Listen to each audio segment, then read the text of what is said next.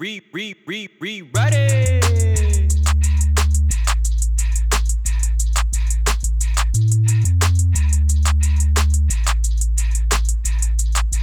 Check Monday, Wednesday, Friday, yeah, you know it's a go. Okay, I see they going off, but we gon' rewrite it though. That's right, Monday, Wednesday, Friday, yeah, you know it's a go. Okay, I see they going off, but we gon' rewrite it though. That's right, Monday, Wednesday, Friday, yeah, you know it's a go. Okay, I see they going off, but we gon' rewrite it though. I said Monday, Wednesday, Friday, yeah, you know it's a go. Okay, I see they going off, but we gon' rewrite it though.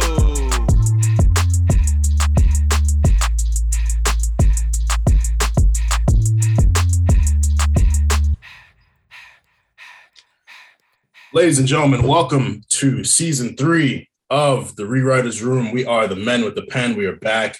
Took a nice little break. Had to get back in our bags, strategize. But we're here and we're looking forward to a very fun season. It's the boy Armand. What hive am I this season? Things have changed so much in the WWE. Otis cut off all his facial hair, so I don't really know if I'm jacking it right now. I don't have a hive. I think I'm just gonna be a general fan of everything wrestling. So fellas, how y'all doing? What's good? It's your boy CC, best rapper and producer in the whole wide world. Got body because I consume healthy products and do towel curls. Benevolent earth, servant to the earth, and philanthropist at every phrase that I say is a gem. Like amethyst, even the fuck ups. You could put any nigga next to me. Dope ass women right over there. Like, you know, the guy that's like by the bar, but like behind him. I know he tall, but if you look like behind you, yeah, that group over there, they're gonna look at him like, whose man's is this? I may talk a lot, but only got one thing to say. Love yourself and keep going. You are the world, so give all you can. Take care of your body, your people, and your land. Where the fuck my nigga Chan? I'm in mine forever, man. I'm in mine forever, dog. You kind of look like Malcolm Bivens now. That's probably why I like him so much. I feel like we really we understand. Like when you see a genius at work, mm-hmm. It's like, you know how LeBron James be tweeting about basketball. It's like, yeah, that's how I feel like Malcolm Bivens when he's on Twitter, when he's doing his promos. Like you just see it, you just see the artistry. So first and foremost, die mine forever. Secondly, shout out to Trick Williams, man.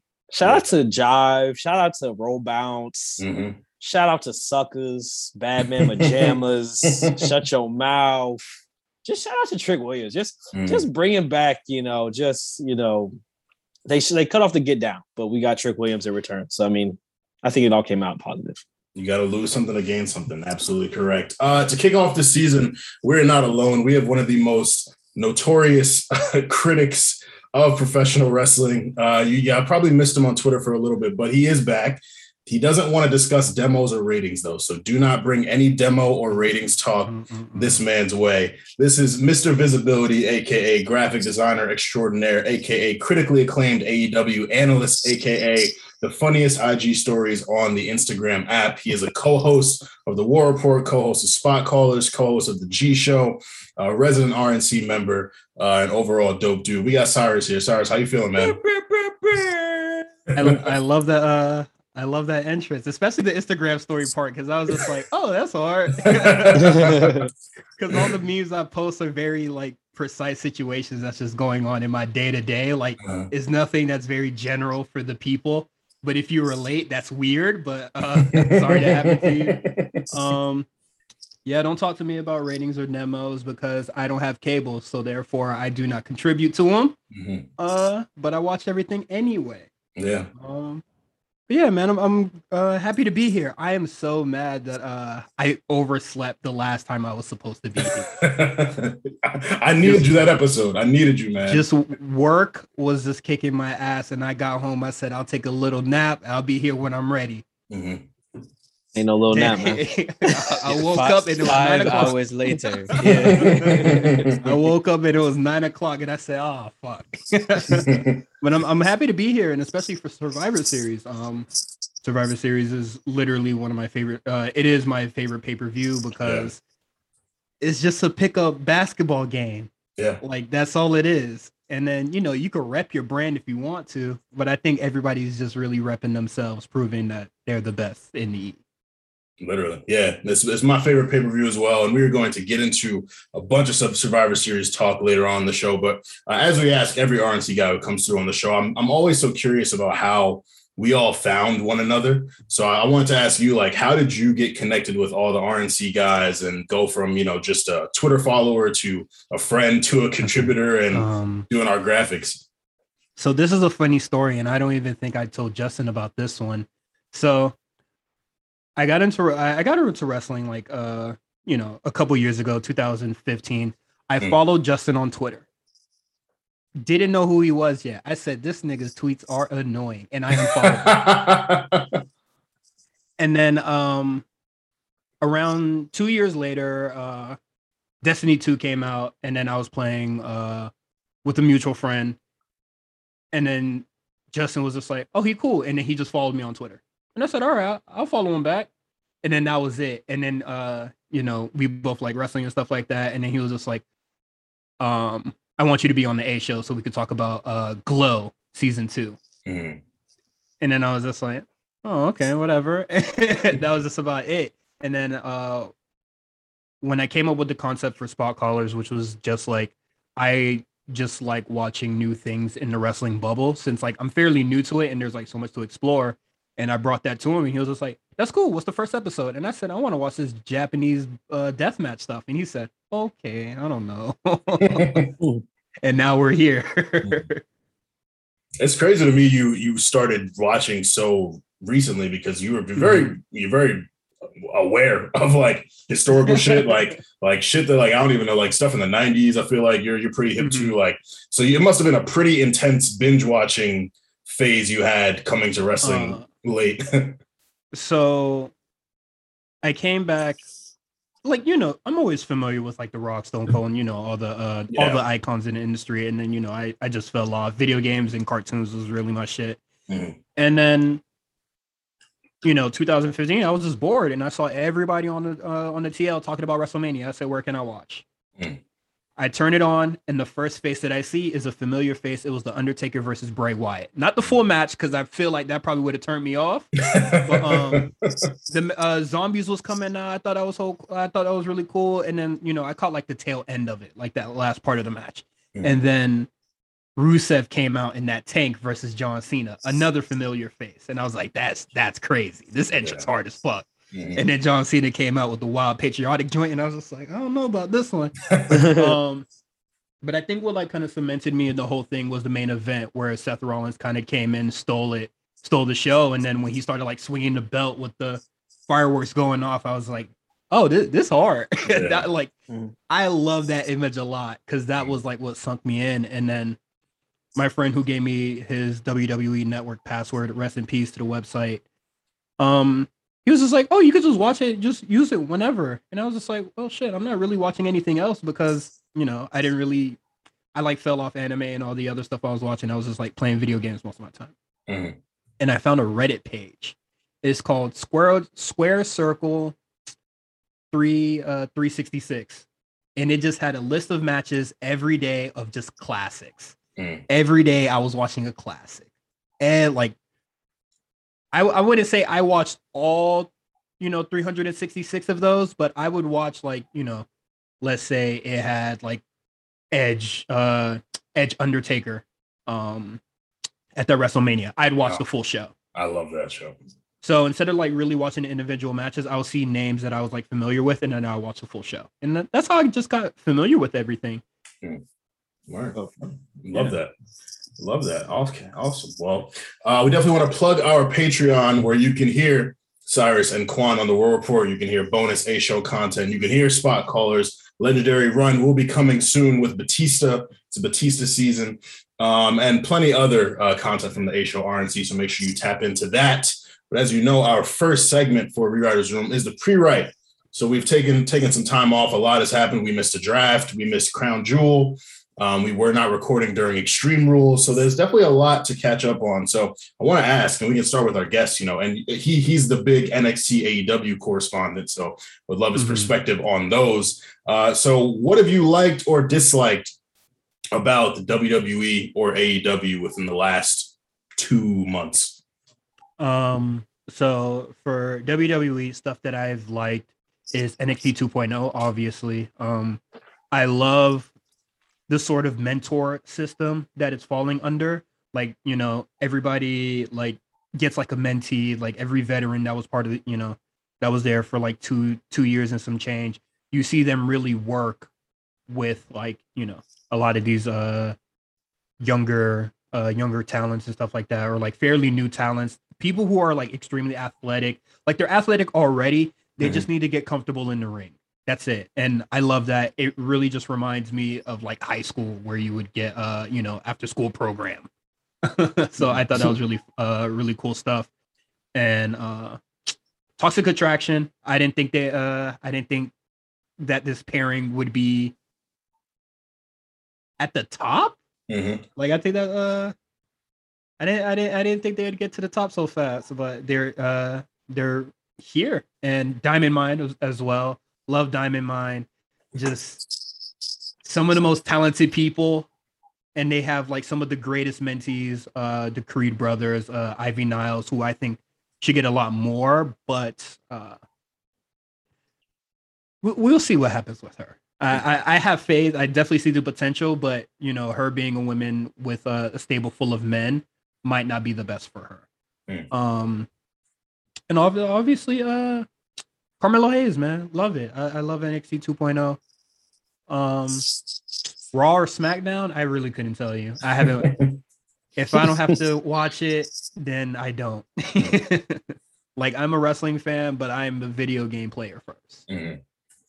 On the AEW front, I know this might seem like the list is going to be short, but I do like that Hangman Page finally won the title. I think that's fantastic. Shit! He finally did it. Oh, nice. Thank you. That happened. I'm glad that happened. I went to an AEW show in Miami not too long ago. I thought that was very fun. It was, I think, about 3 weeks ago now. Okay. All right. It's the show where Hangman Page cut that amazing cowboy shit promo. And I was there for it live, and I was just like, the crowd was like in silence. Like they like he really had him in the palm of his hands. That was really cool to see. Brian Danielson, mixed bag, but I'm liking it for the most part. I really like what he's doing out there. Jamie Hayter, on the women's division. I wish they could I wish her everything the best and more in that division. I know it might be hard and tough, but I think she could make it out. And that's it for the AEW front. What I don't like about AEW is literally everything else. NXT, I think it's not that I hate it, but it's something that we have to get used to. It's just like, when are takeovers? When are there big shows? When are we getting our big pay-per-views? Like, I know we don't want to. Yeah, they have to earn it, but still, it's so weird for NXT to not have a big show during these big, seasons. Yeah, like I'm surprised that we're getting a War Games, although it doesn't have the NXT. The Takeover name on it. So I'm just like, what are we doing here? I'm very worried about that. The big shows, the tag team division on NXT is really odd as well. Not a big fan of that. We just have some of the weirdest dudes, like I just call them country. I just call them country niggas because that's really all they are. The two whites. Yeah, that's literally two big white Brock niggas or something. Like, I don't even know their names. Just white and white. Yeah. Josh and John, whatever the fuck their names are. Yeah, Josh Briggs, and I forget the other dude's name, who I guess is like his mentee or whatever. And I'm just like, you have to do more than I'm tough and I could beat people up. Dog, you're in the wrestling business. And you're also not that big. Like, there are big. I'm saying, like, there are some big. I mean, one thing if y'all was all both like Omasi size, okay, like, you are tough, but it's like y'all are just kind of like Trick Williams is towering over both of you. Like, you're not that tough. What is it? The Creed brothers, like, literally tower over them. And they can really wrestle. If there were like two Samoans, like, then I'd be like, okay, you guys are big dudes, but it kind of is what it is with them. I don't think there's many legs to their gimmick or whatever they do. And then some of the stuff involving the women on NXT, like it is a really good women's division, but I think that there aren't a lot of possible challengers that actually makes me believe that they want or that they can beat Mandy Rose in them. Because yes, everybody's a great wrestler, but not everybody's a great character. And that's what NXT 2.0 is really focusing on. Yeah. So Godspeed to Kaylee Ray. I think the writing's on the wall. Yeah. It's just a waiting game. That's all. Yeah. That's all for me. Word. Chan, how about you, bro? So I'll start with what you already mentioned, cowboy shit. I think like I'm a simple guy, as you know, as a leader of the mid-card mafia. There's a few things I really hold near and dear to my heart. First and foremost, I love a gimmick. I love a guy in an outfit that kind of doesn't really go with anything. So first off, I was like, Hangman, don't know if I like that name. Felt racist. Then I did some research. I'm like, okay, this is more of a not like I'm lynching people. It's like a cowboy thing, whatever the fuck. Okay, here for a gimmick. Pop on AEW last weekend. I see a guy riding a horse through a city. Second thing I love is an entrance. I love a spectacle. Even I will admit, I really do not like Raquel Gonzalez when she came in on that motorcycle. It did something for me. I was like, man. I wish it was a cooler motorcycle. It's quite big. It seems like it's the old man motorcycle. Yeah. It's like a big ass chopper. But yeah, so I love an entrance. I love a chant. So like you said, during the promo when he comes back and that's cowboy shit. I'm like, I don't really know what that means, but that's kind of fucking cool because everyone's yelling it. I'm into it. We're all into it, having fun. And then I love a ladder match. He won a ladder match. I was sold.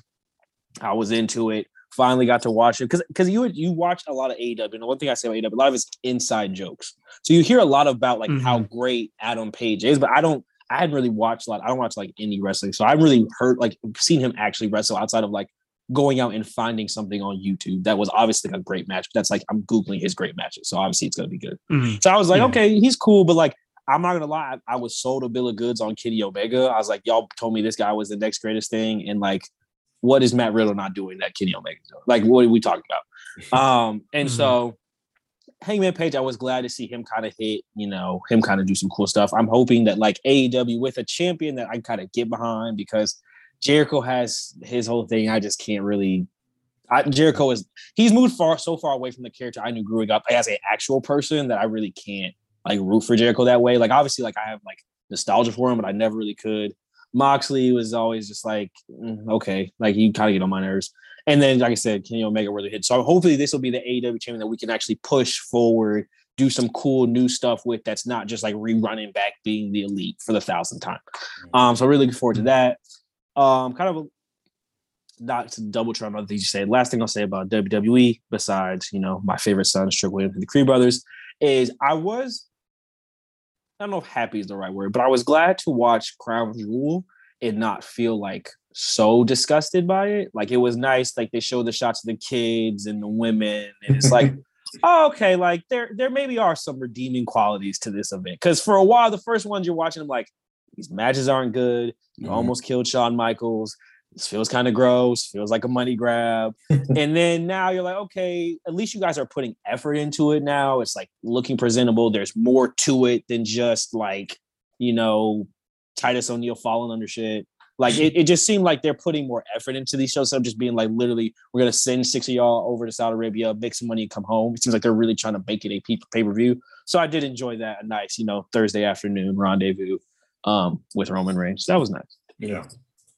CC? Yeah, so to go off what Cyrus was saying earlier, like the year that brought him in is the year that brought me back to all of this stuff. And in the years since, I've seen some good builds to some Survivor Series. So what the fuck gives, bro? Like, what's going on right now? Like, fam, I'm watching this and I'm like in my head, like last week. No. I was watching this past Friday's SmackDown and this past Monday's like Raw / like skipping through it and then the week before or whatever. And I'm like, isn't there like a pay-per-view? gonna be like sometime near. And this is not even me like clocking, like checking, because I know the date. I'm legit wondering. But I'm wondering because I don't fucking check dates because I'm just busy all the time or whatever. But the one thing I do check is this wrestling show every fucking week. And I still don't know when the fucking pay-per-view was going to be. Fam, what are we doing here? Are we trying to sell tickets, my nigga? Like, what's going on, bro? Like, fam, we got like Drew McIntyre going out and challenging random people every week. Cool. All right.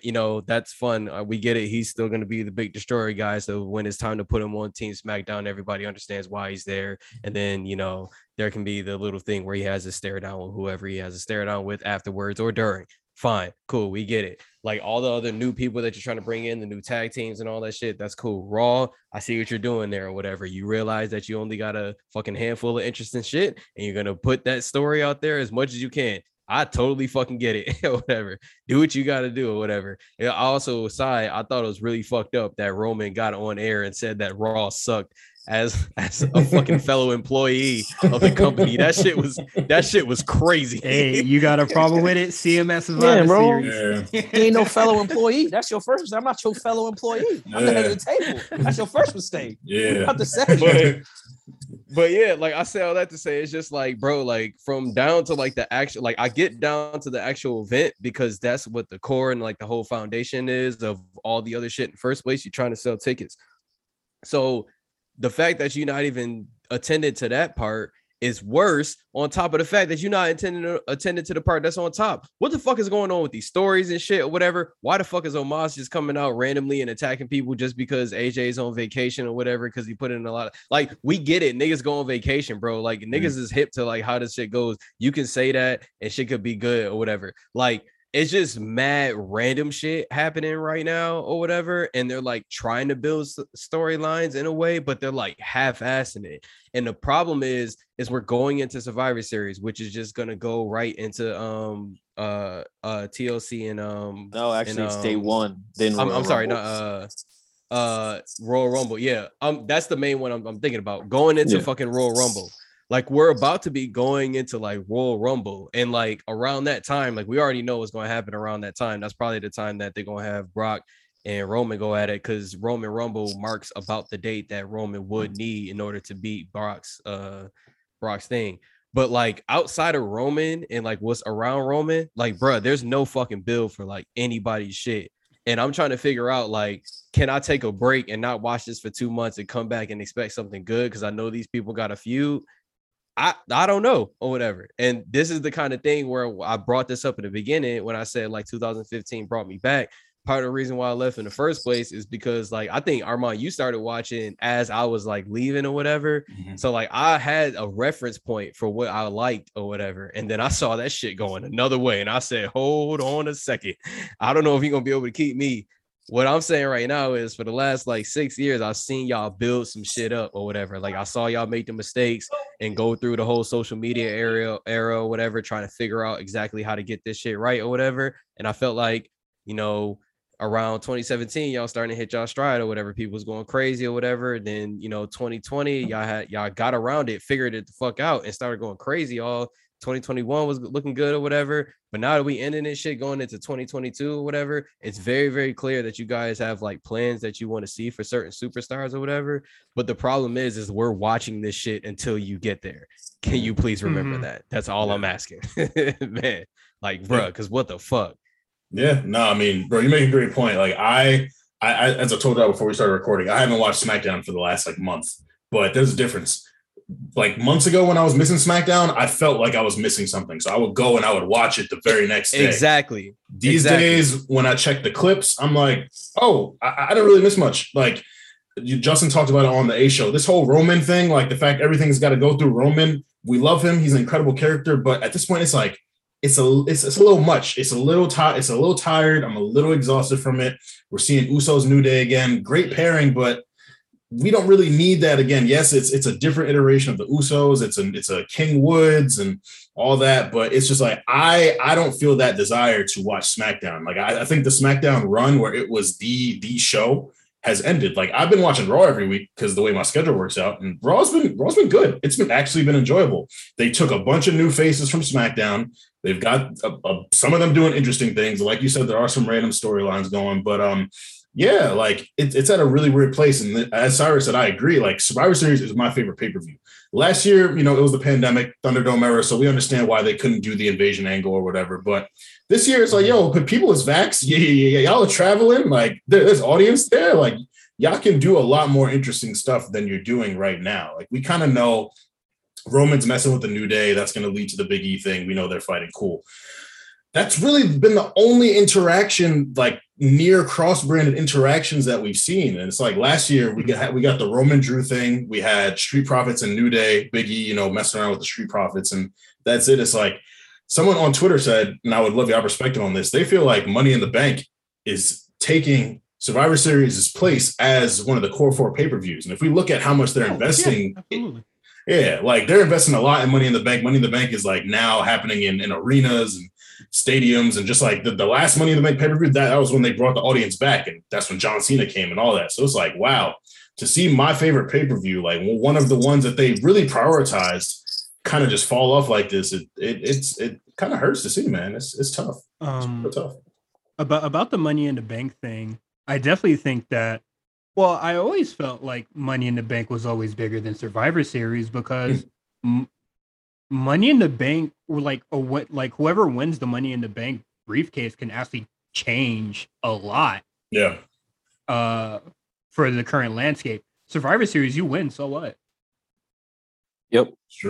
That was always my thing. Like with Survivor Series, and it's like, barely bragging rights. You don't get a trophy. You don't get nothing. And I think they do a lot more. Like, yeah, I think you do a lot. They do a lot more when the brand loses than when the brand actually wins. Yeah.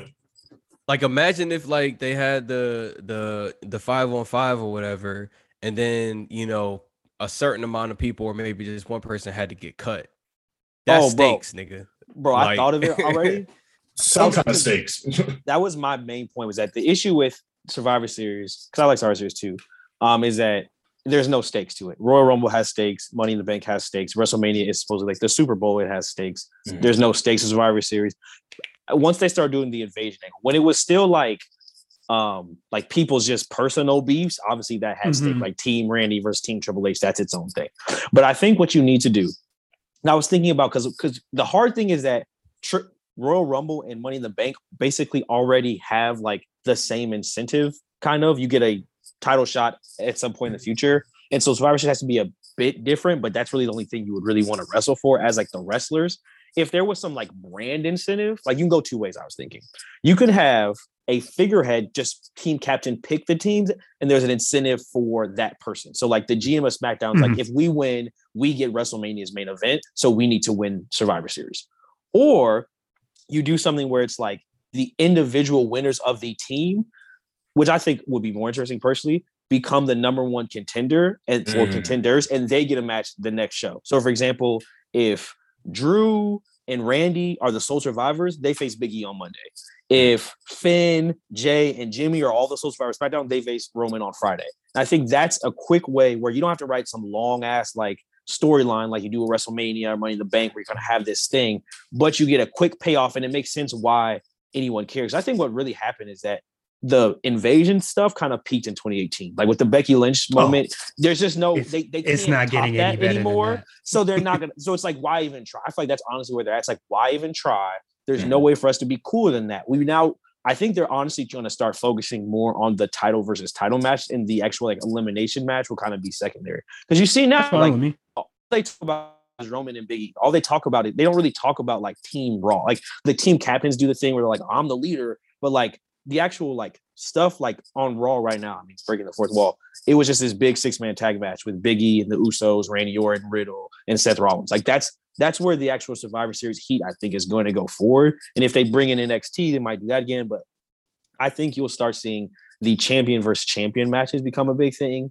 And personally, I like prefer the like personal 5-on-5 matches. Like my favorite Survivor Series is 2001. That was like the WWF versus Alliance. Outside of that, the whole Raw versus SmackDown thing, like you said, doesn't really mean anything to me. So I can see a point where they maybe start going like WWE versus NXT for the 5-on-5 matches and do it that way, like new guys versus the old guys. But I just feel like the whole height of Team Raw versus Team SmackDown, that just day is past. That day is gone. Yeah. And then just I do agree, like they do need an incentive, like to make us like really believe something is really going to change post Survivor Series. But initially, like before you brought up your point, I really did like Survivor Series because it was the All-Star game. It was just vibes. Yeah, that's it. Yeah, it was who's the best wrestler? It was sort of just like who's the better wrestler on which brand, or possibly like dream matches or anything of the sort. Like when I saw Daniel Bryan versus Brock Lesnar, like fuck the story. Give it a match. It's hard. Shit hard. But if people want to like look down on Survivor Series, that's fine. If you don't want to look at it as a big three, that's fine. But it's All-Star Weekend, baby. That's all it is, and that's all it's ever going to be to me. And they just can't really make us believe that it's going to be for brand loyalty when you had the draft like a month ago. they just got it. The whole Raw team is SmackDown, guys. Like if the draft was like let's say in like May, because what the fuck happens in May? Nothing. The draft should be after WrestleMania. I don't understand why it's not. Like that does never make any sense to me. At least like it's like at least like 2 months after. Yeah. You had the big payoff show. Now switch it up and let's get into new shit. Like that seems like a very logical track. Yeah, so you just can't get me to really care about like the brand supremacy or like keeping up, like whatever. They could keep up with points if they want to, but like as far as an incentive for like these teams to win, shit, they barely elaborate that on the show. Yeah, that's what I'm saying. You could do fake money, but it's like, okay, so like, who cares if Kevin Owens makes $100,000? Like, who gives a shit? Like, it's hard to think of stuff that they could write in that would make them actually want to win. 1/16 of his contract on his Survivor Series match. Who cares? Who cares? Yeah, who cares? And you can't do anything like, because the wrestlers wouldn't even care if it's like, okay, Team SmackDown now gets the WrestleMania main event. It's like, well, why the fuck does like Finn Balor care about that? Like, I don't care. Like, if I'm not in it, who cares? Like, I want to win for me. And so I think you said like they should honestly lean into just, I mean, this is like a larger WWE construct, but if they had some type of like, not even like a power ranking system, but something that they could just easily be like, okay, it's November. Here's my 5 best guys. Like, these are the 5 best guys. And Raw could do the same thing. And it was very clearly like, no, this is just what it is. It's our 5 versus your 5. That would even be more interesting. And then, if they want to like run a little story or whatever, you can have like, oh, here's my best 5 guys. And then they try to, Sonya Deville or Adam Pearce tries to approach them to be part of the Survivor Series team. And they say, no, I don't want that. And then that's your story or whatever for 3 weeks before they say, oh, I'm going to join. Or going into the pay-per-view, they're just like, is he going to show up? Yes or no? Right. And then, I need you. What do you need? Well, I want a title shot if I'm on the team. Like some shit like that. Like some real negotiation. Yeah. No, 100% agree. This felt very lazy this year. Just now, and like the qualifying matches can be annoying sometimes, but at least it's like, all right, like there's some kind of story to it. But I was thinking about that too. I think why they didn't do. I mean, I don't know why the fuck they didn't do that, but I think part of it was honestly, I feel like because they just had King of the Ring, they didn't want to do that again. Like I feel like they relatively recently had a bunch of qualifying matches, so it's like, well, who are we going to run those matches back? We're going to switch the combination. I feel like it's always a weird thing because it's like, yes, you obviously do want stuff on social media, like social media is a massive part, so you do want to drive eyes to that, but it's like, is this what you're driving eyes to? It just felt like it was like, oh wow, you're really just giving us the teams right now. We're just doing this. Okay, cool. Well, like it was just like felt announced during the show or something at least. Like that also, like, I'm not really like bothered by them just announcing teams. It's kind of just like you announce teams like 3 weeks before the pay-per-view. Like, did you guys like it? Because what is it? Crown Jewel happened. Yeah. And then like 2 weeks after, then they were just like, oh shit, Survivor Series. Go tweet. Yeah. I forgot. Yeah. And then they just said, all right, line up. And then they just pick people. That's it. And then just barely have the guys interact with one another. No cross-brand interactions. Like they should do like the NBA doesn't have the team captains pick the teams on a different thing. Like have them like a little video. It can be Seth Rollins. Fake draft. Yeah, say Seth Rollins and Randy Orton in a room just talking through a big board would be hilarious for like 15 minutes thrown on YouTube. Like just hearing their different explanations for things or like them trying to make trades. Like you could really make that into like its own 10-minute segment. If you really want to do the social thing, you could make that like a thing on social that's kind of funny and like people can get to. But yeah, it was just random. It was just like there wasn't even no like preamble. It was just like if you were on Twitter at 4:00 on Sunday, you saw it. And if you were at church, you just did it. You just found out when you got out of church. Like it was just like, oh, like I just happened to be watching like football. I was probably looking up like a fantasy football injury. It just happened to be on Twitter and saw that like, oh, Seth Rollins is on Team Raw. Cool. So for our free ride, we basically got to most things. But man, WWE has been pushing this Dwayne The Rock Johnson content like it is crack in the 80s. Like we're seeing return montages. He's the first episode of the Ruthless Aggression doc. We're seeing the throwback pictures. Matt Riddle with like who y'all fooling, bro? Just say it. Just announce the match at this point. So Damian Priest Loki looks just like The Rock too. It was like uncanny. It was great. And Rhea, Rhea had me feeling things. Anyways, whoever put that fit on whoever made Riddle my Via, bruh, they need their ass beat with the hair roll. I said, "No, you dare roll." Y'all should have asked Montez to do it or some shit. Oh my god, bro. Had him looking crazy.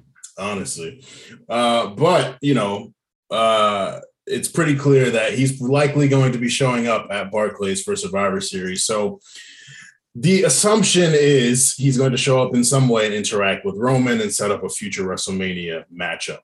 Do you guys see any other potential way or moment where The Rock shows up and talks to anyone else, maybe puts over a newer talent on the roster or something? Like what? Go ahead. He's gonna have like mad vignettes backstage, just like Raw or SmackDown, just walking like Priest is gonna be doing something. I met The Rock. Yeah, they're gonna see all that type like of shit. Priest is gonna be doing something and The Rock's gonna pass by and be like, "Hey, I like what you're doing out there," and then like keep it pushing. Like there's gonna be a lot of that. It's gonna be a thing with him and Becky with the manhandle slam, like the new move.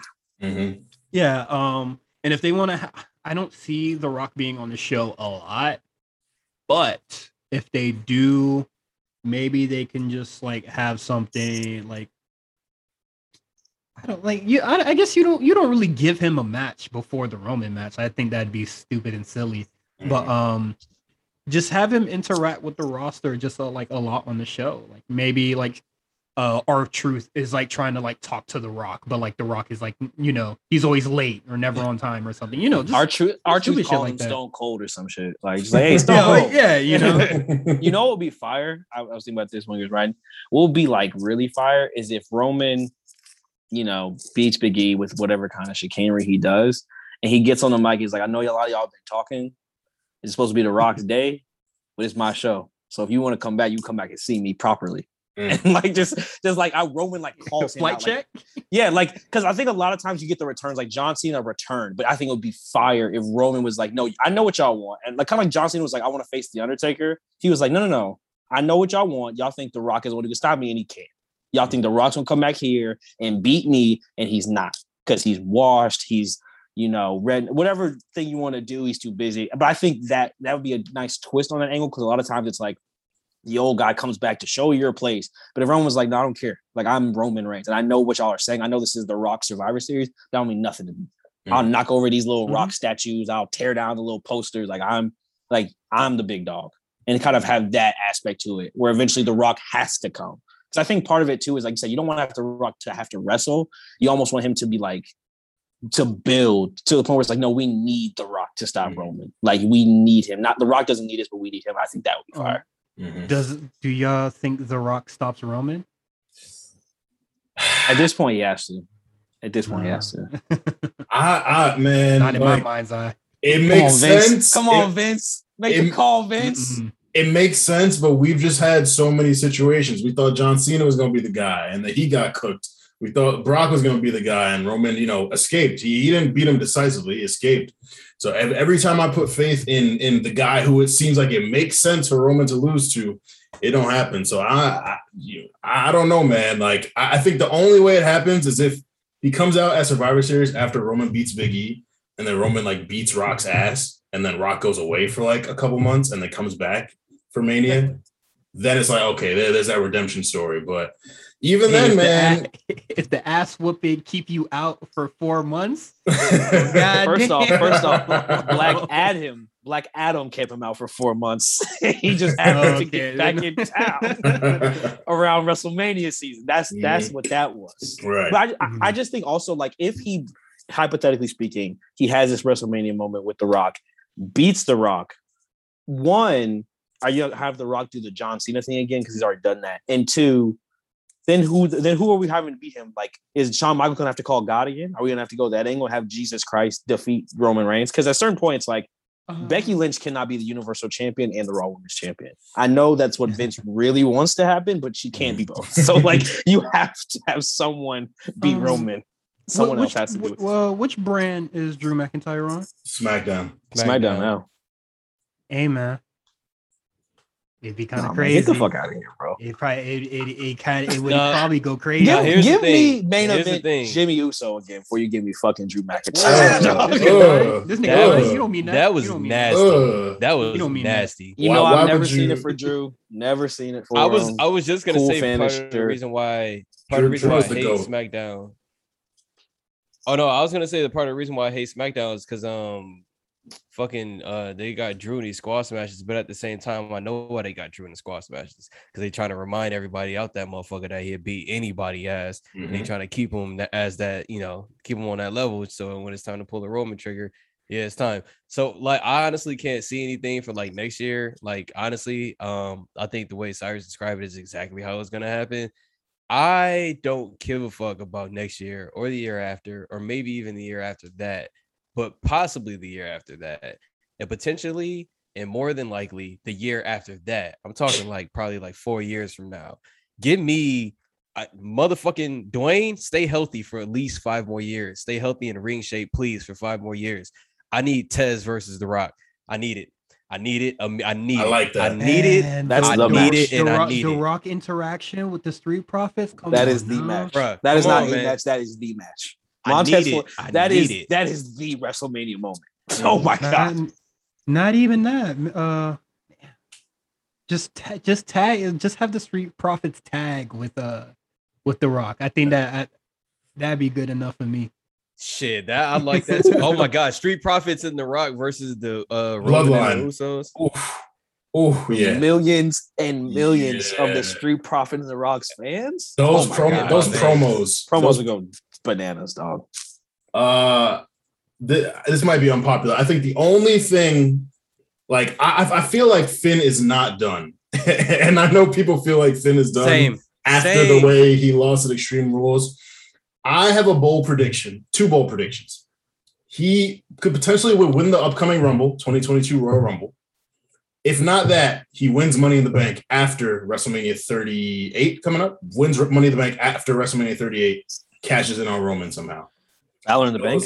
Those are my two predictions. I don't know. I it's not over Finn. I just don't believe it's over Finn. So those are 2 things that I can see. I'm saying them on the show now. I've been holding them in for a while. I want to get here and say it because we predicted a lot of things. We predicted Drew Goldberg. We predicted Big E as WWE champion. We predicted a lot of things on this show. So let's hope for Finn to rise up and do his thing. But we are here for the main event with Rock discussion in mind. We want to take it back several years to the Rock's debut. So Cece, will you lead us to the promised land for our rewrite? We in the 90s. Y'all know what that means. It's old man CC time, niggas. Welcome to Old Man CC Time with CC. Hello, I'm CC. We are going to go ahead and get into the story of a young man named Dwayne Douglas Johnson. I apologize for messing up your name, my good sir. But no, I mean, The Rock is probably, a lot of specifically niggas and not just black people, but niggas' favorite wrestler. Top one. For a lot of reasons, because he talked like a pale and then wrestle like a motherfucker out this bitch. So like, he cold as hell. But yeah, no, my guy is from one of the greatest wrestling families in the world. I'm not gonna bother to go ahead and try to pronounce it every time I do. I fuck it up.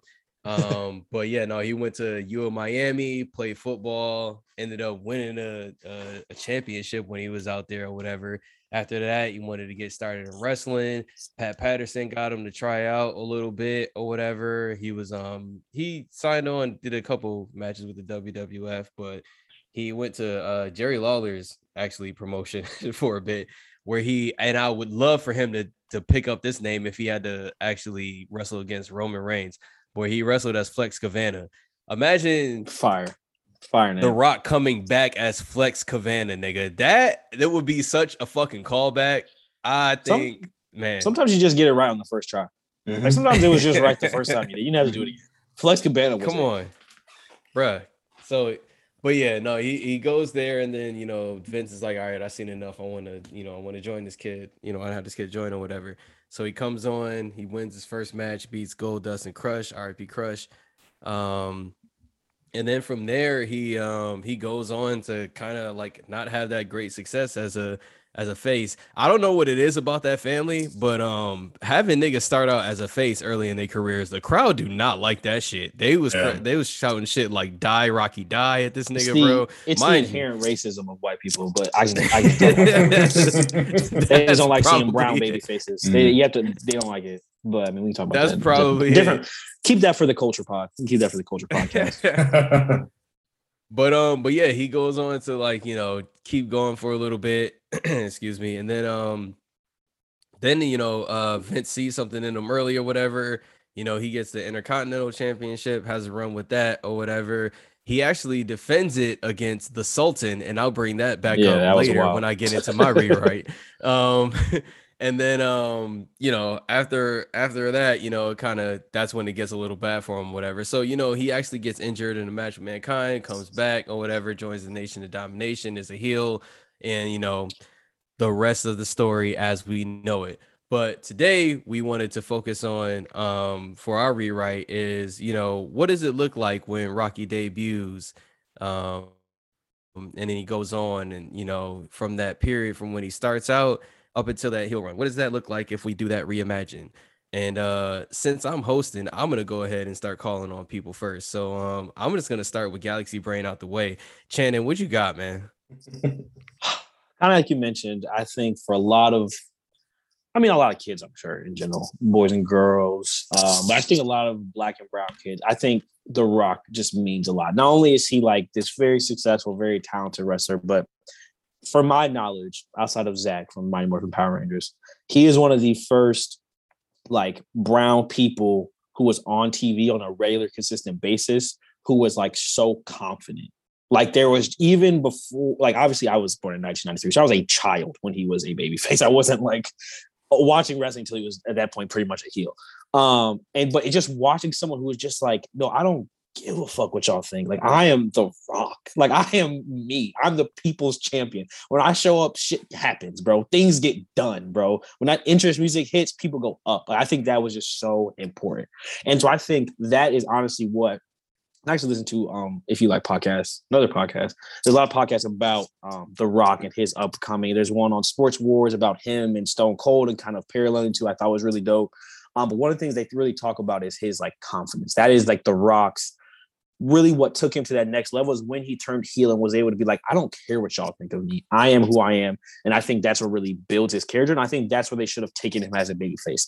So I think to start him out, one thing Vince hasn't really done, now I think about it, since like Drew McIntyre, but it was a thing for a while with like MVP where he would just have his guys who they would debut and he'd be like, this is a 5-star. Even The Rock, he was a blue chipper. I think he should have had The Rock basically. So in the Survivor Series match, it is The Rock on Mark Merrill's team with Jake the Snake Roberts and the Stalker.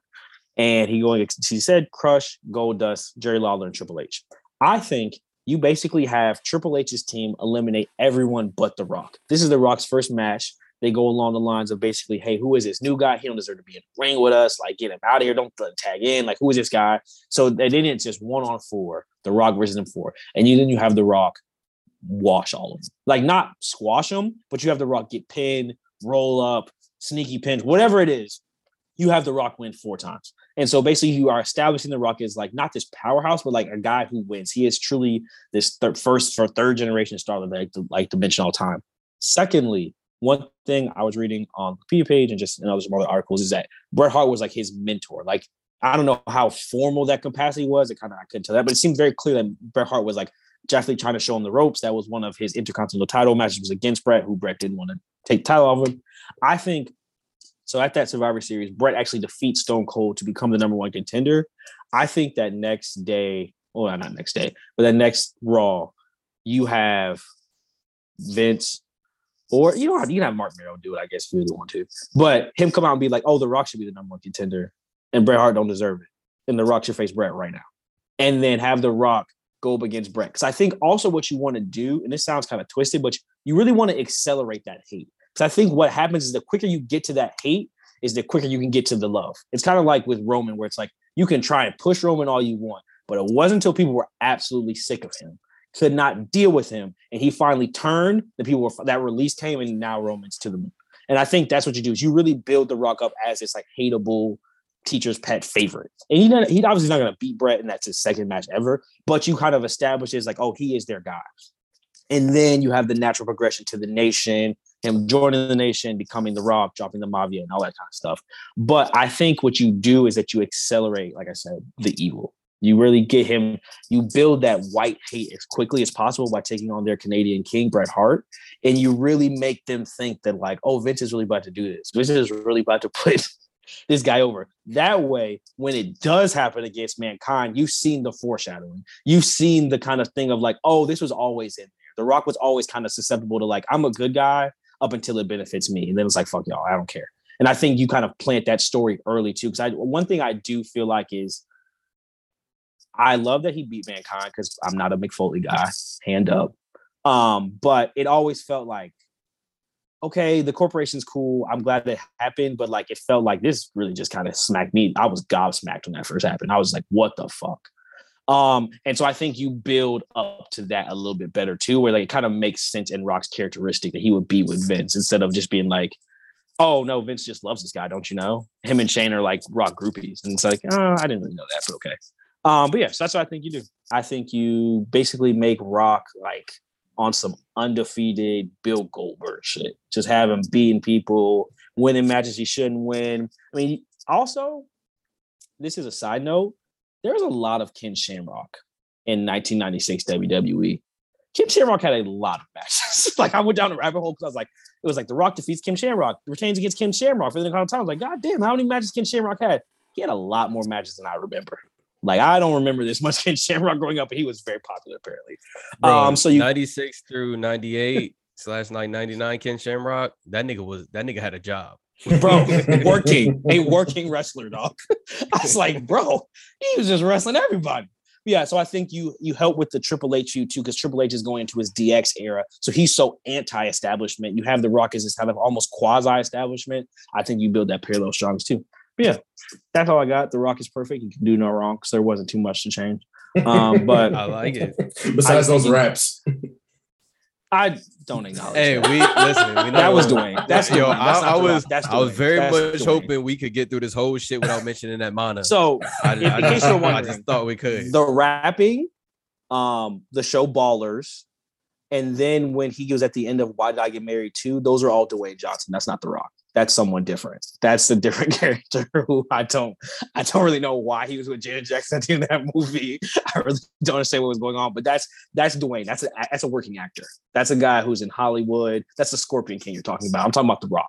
Gotcha. I'm talking about Walk Tall. Different guy. Gotcha. Oh, come on.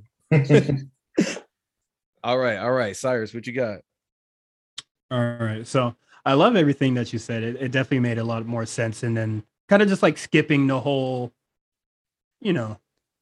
I guess I'll call them like road bumps with him being a babyface, and just kind of just like, let's get the hatred going. Like, let's just make him a monster heel. But honestly, I think in the grand scheme of things of like his whole career, like nobody really remembers Rocky Maivia. I think we only remember it because Raw likes to play video packages. That entrance of him doing that half spin. I see it every year. Just him like this. And trying to pay tribute to his father. I understand, but it is what it is. I also like Bret Hart also taking the arrows for him. I definitely think that would have been a great thing to do for his debut. I'm not gonna act like I've watched this whole thing and like seen the lead up to The Rock's debut, but I definitely think that you can't really enjoy the highs without going through the lows. So Rocky Maivia kind of has to stay. That's just how kind of how that all worked out. I like the idea with the Survivor Series thing. They definitely should have built up more of the. What do you mean, bro? Like, why do you want us to work with him? Like people should have came up to Vince being just like, "You sure you want to put this boy on the team? You sure, bro?" I think like a lot of people having doubts, and then kind of like The Rock just like lapping everybody just due to favoritism. Definitely would have got us there a lot quicker with like the corporation stuff and like that, but it all worked out. So I think it's all good and fun. You know what's really crazy too is like you look. Obviously, I didn't watch everything before this, but I watched some like Nation of Domination stuff. It's like perfect.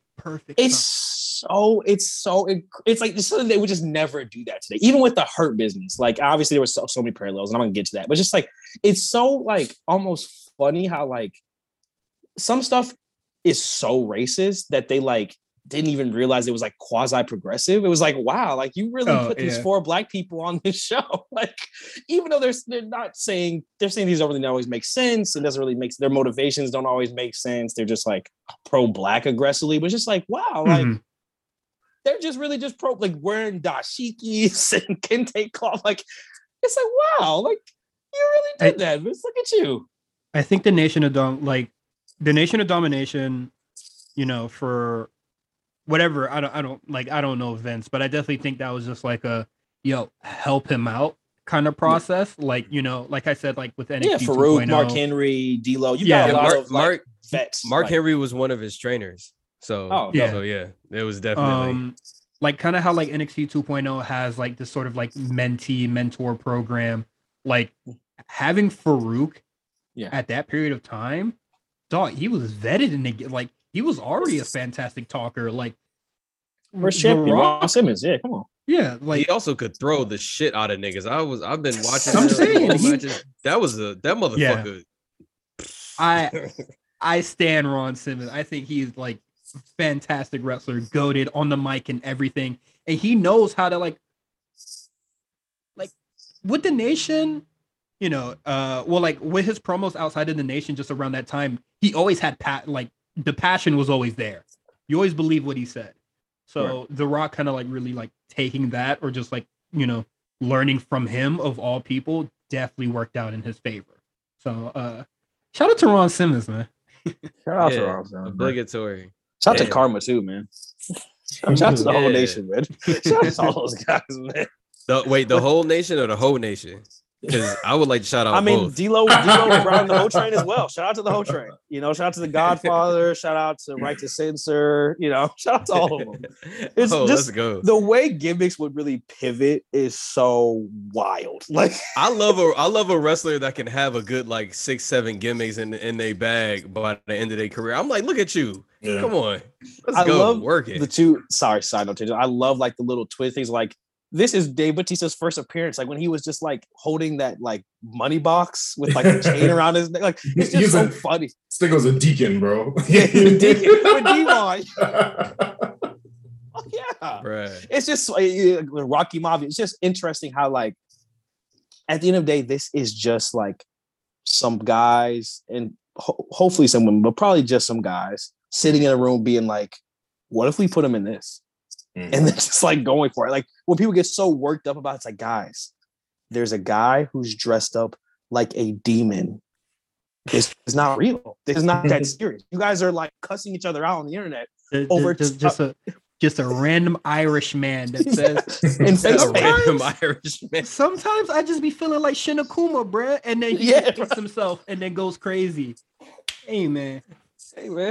You know, sometimes like I lose and then I get really mad and then I win. Like, is that not like some of the most anime and I gotta win? Right. Like, I tell people all the time, wrestling is, people think of it as sports, but it's much closer to comics, and like it's much closer to the triumph of good over evil or evil over good. It's a story, it's a play. It's not basketball. Like it is the good guys versus the bad guys, and sometimes the good guys win, sometimes the bad guys win. But like that's what it is. It's not like the Cavs. I never looked at wrestling as like a legitimate sport or try to like.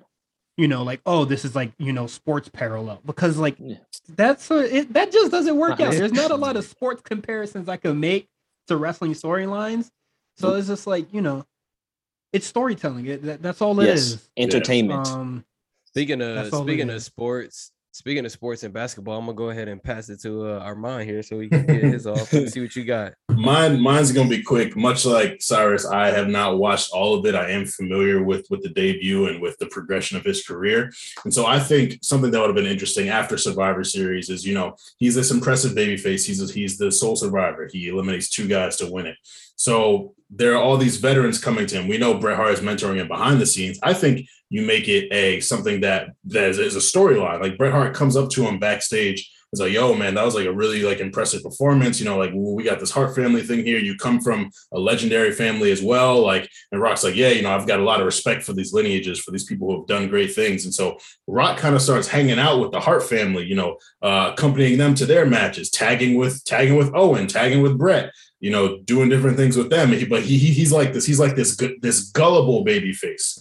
So they're kind of using him, using his youth, using his energy to help them out.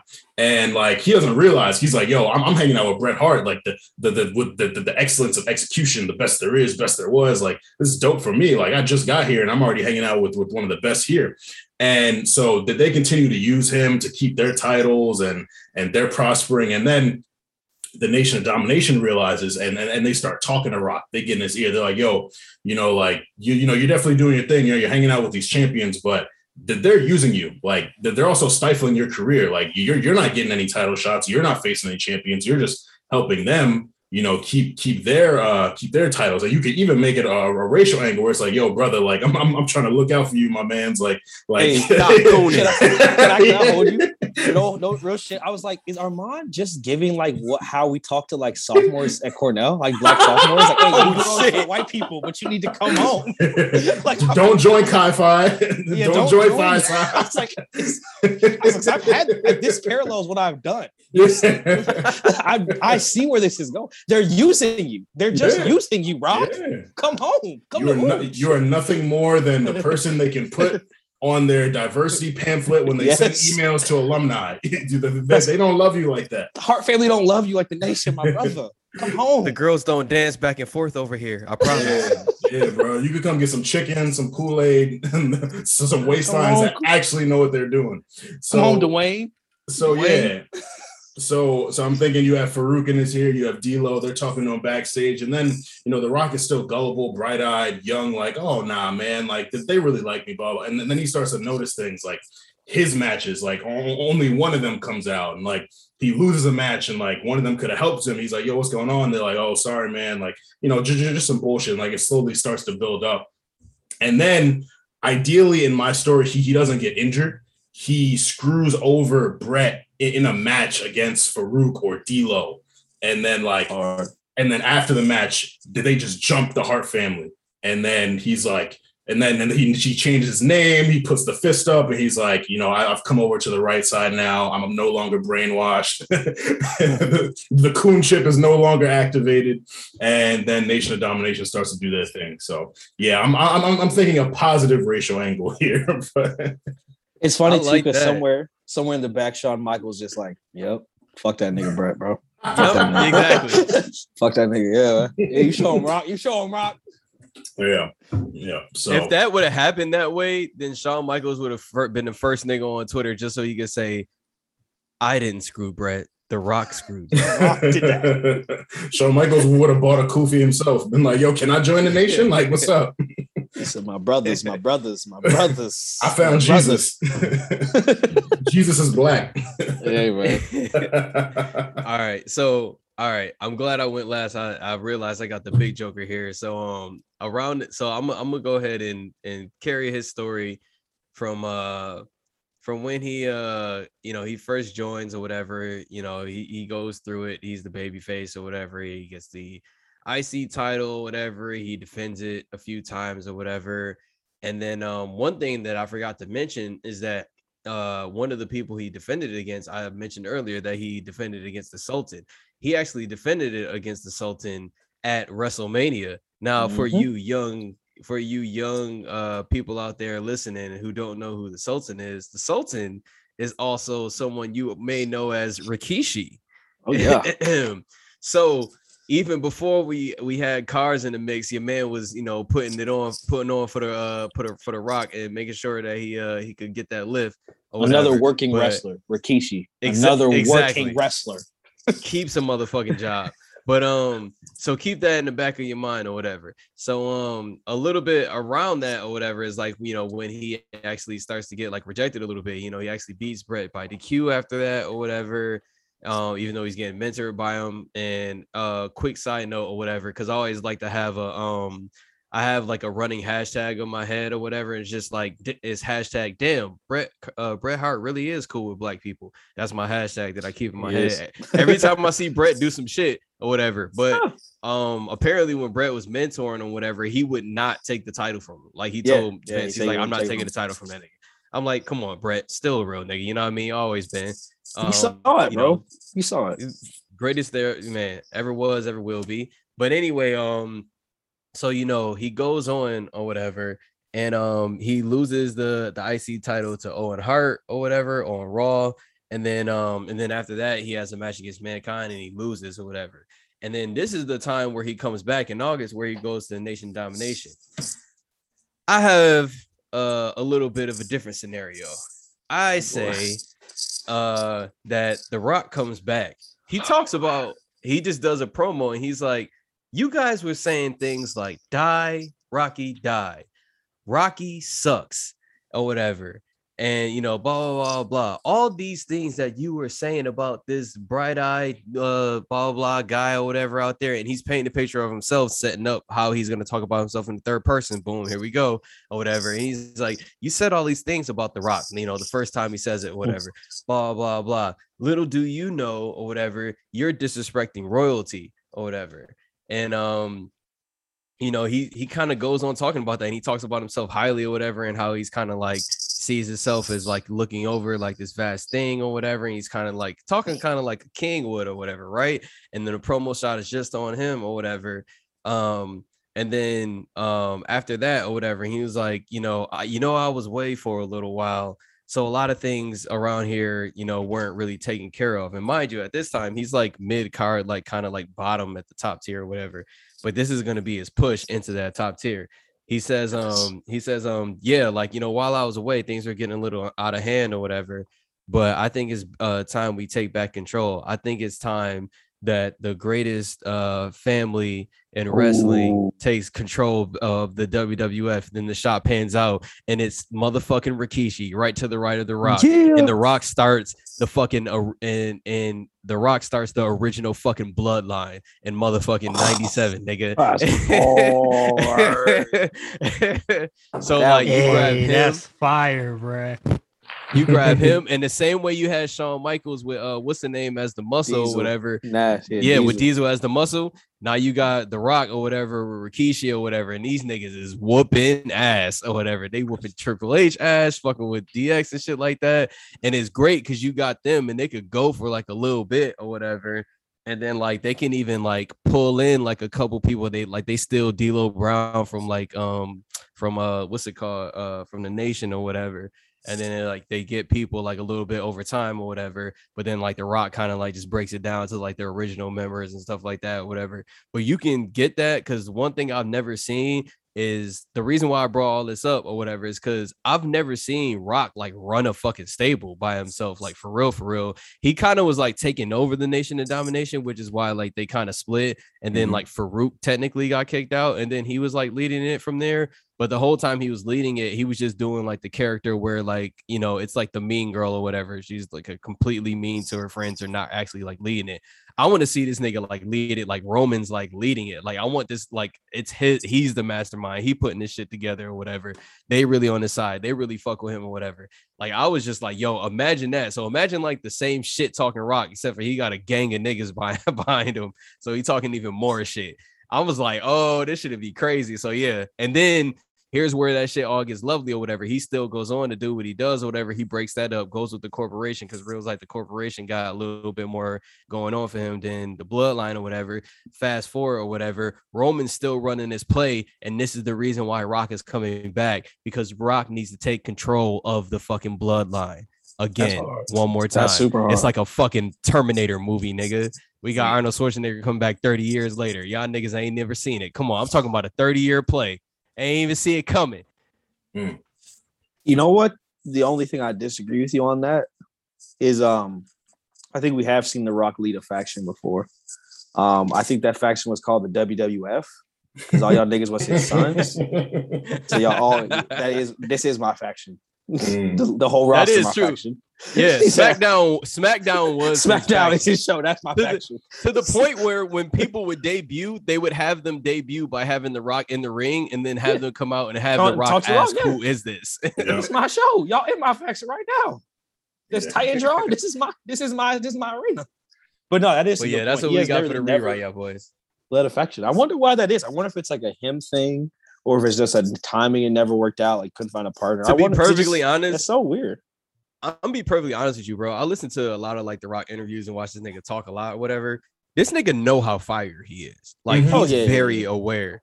So I think because of that, he was just like, yo, let me not get anybody weight. Let me just solo this shit or whatever. Because like if I'm in a group, bro, if I'm in a group, who going, they not gonna look at y'all niggas. Yeah, think about like he had to partner with Mankind, who was like one of the most like particular, like you could not pick two more different superstars. Like it had to be someone so far away from him that like it was no like thing of like, oh, you're kind of like such an oddity himself that like he had like that's what it was. It was like, you know, you get two bands who already did 30 years of classics by themselves, and then you send them together on an arena tour. Like that's what that was like or whatever. You can't have him with like just with. Ain't nobody on this nigga level, bro. He can't be with somebody. The fuck? Yeah, I'm looking at this roster. I don't even know who you would have. Like, bro, there's no besides like the Nation guys, but like again, that's like a group of people. Like you can't have him partner with Yokozuna. I mean, Yokozuna would be in the bloodline, but Vader, him and Vader, bro. Like what? Yeah, him and the 1, 2, 3 kid. No. I just imagine like Yokozuna. Honestly, you know who would have to be in the bloodline with them? Ooh. It'd have to be like Triple H. It'd have to be like him, like also like 2-man power trip. Would have had to be like, oh, we are partners because we're the two best people here. That's what it had to be. I could see them doing a two. Like, did you see? There's a good clip from I think it's like 2011. One of those times when The Rock came back and like. It's The Rock, Stephanie, and Triple H in the room, and The Rock and like Triple H are like, to go at it. Yeah. I looked at that and I was like, damn, did I get enough of that when I was a kid? Like, I need to go back and watch. I was like, how many times did they? One more. I could always go one more. That I'm pretty sure that was supposed to be building to a WrestleMania match at some point too. It just never happened. But real talk, going back to our Roman point, if Triple H wouldn't have gotten hurt, I wouldn't be surprised if he was the WrestleMania match for real. If he would have booked himself for that. Hunter loves to book himself into a WrestleMania match.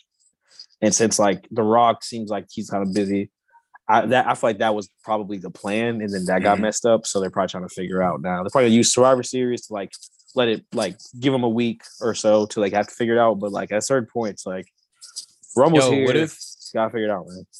What if like I'm going super crazy now because this has been on my spirit for a minute or whatever.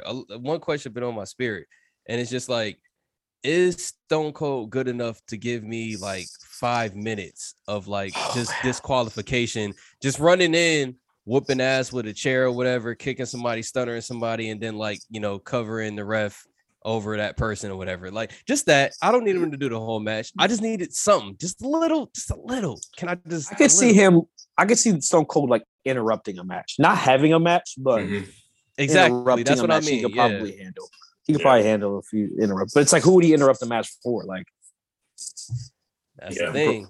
That's facts. What if he comes out and he stunners both of them? Whoever it is. Have Roman on the Broken Skull sessions. That'd be funny. But yeah,